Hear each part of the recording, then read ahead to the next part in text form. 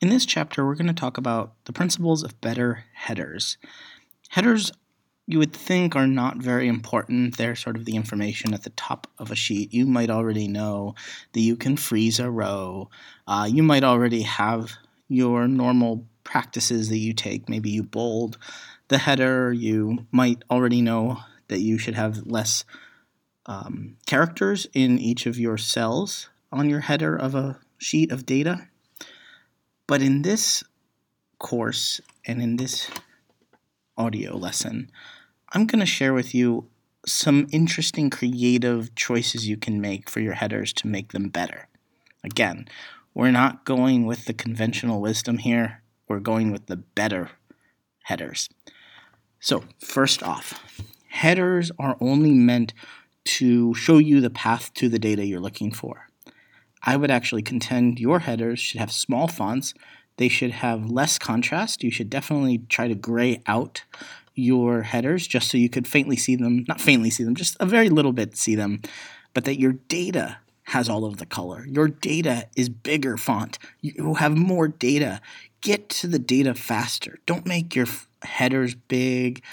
Don't make your headers really stand out. In fact, make them not stand out. Have them fade into the background a little bit more by decreasing the contrast between the highlight color of your cell and the color of the text. But that's not all. You can make your headers super useful. And what I mean by this is you can make them, you can put drop-down menus in your headers. You can make your headers be able to sort your columns.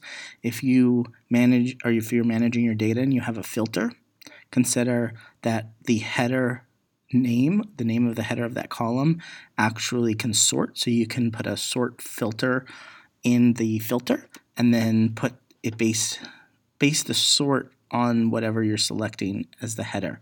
That's really cool.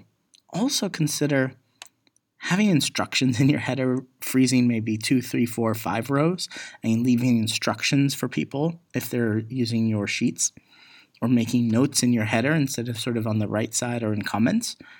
Put a big notes field up at the top so it's seen for everyone and while you're on that sheet. And the last thing I'll recommend, and I have been using this fairly often since I've seen it in another sheet, make your headers really big. Why is that? Well, I'll tell you how to do it first, and then I'll tell you why. So first, when you have labels for your data, say like on the top, and you have little headers, put that, leave that on, freeze that first row, but only freeze one row.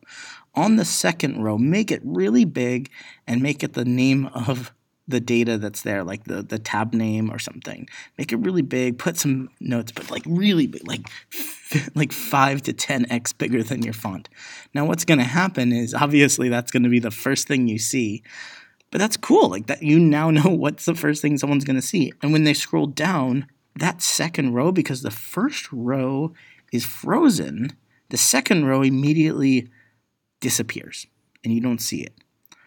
This is really useful because you can put really nice information and really use up a lot of space for labeling your sheet and make it like a very beautiful, good-looking kind of sheet. But the moment somebody wants to see that data, they scroll down one, boom. Your header has the exact right number of like the lettering. It's exactly headed correctly, and that big second row is completely gone and missing. Obviously, this is going to mess up any kind of like sorting functions you want to do, and it's not really meant for sort of data munging or crunching data. It's really meant for when you're trying to present data and you have, say, a large set of data and you want to like show someone, here's the label for it. You know, sometimes that little tab at the bottom isn't a good enough label, or the top or the name of the sheet is not a good enough label. We really want to like make it big and bold. Maybe in the middle of a presentation, you want to switch to it and say like, "Here's the data you want," and then the moment you scroll down, that disappears, and you have the data you want. So to reiterate, you want small fonts in your headers. You want less color. You want to get to that data faster, but there's also other ways you can make your headers useful by putting notes in there, or making them interactive with some kind of drop-down menus, or even making a big header that disappears if you put it on that second row. Hope you enjoyed this one. and I'll talk to you again soon.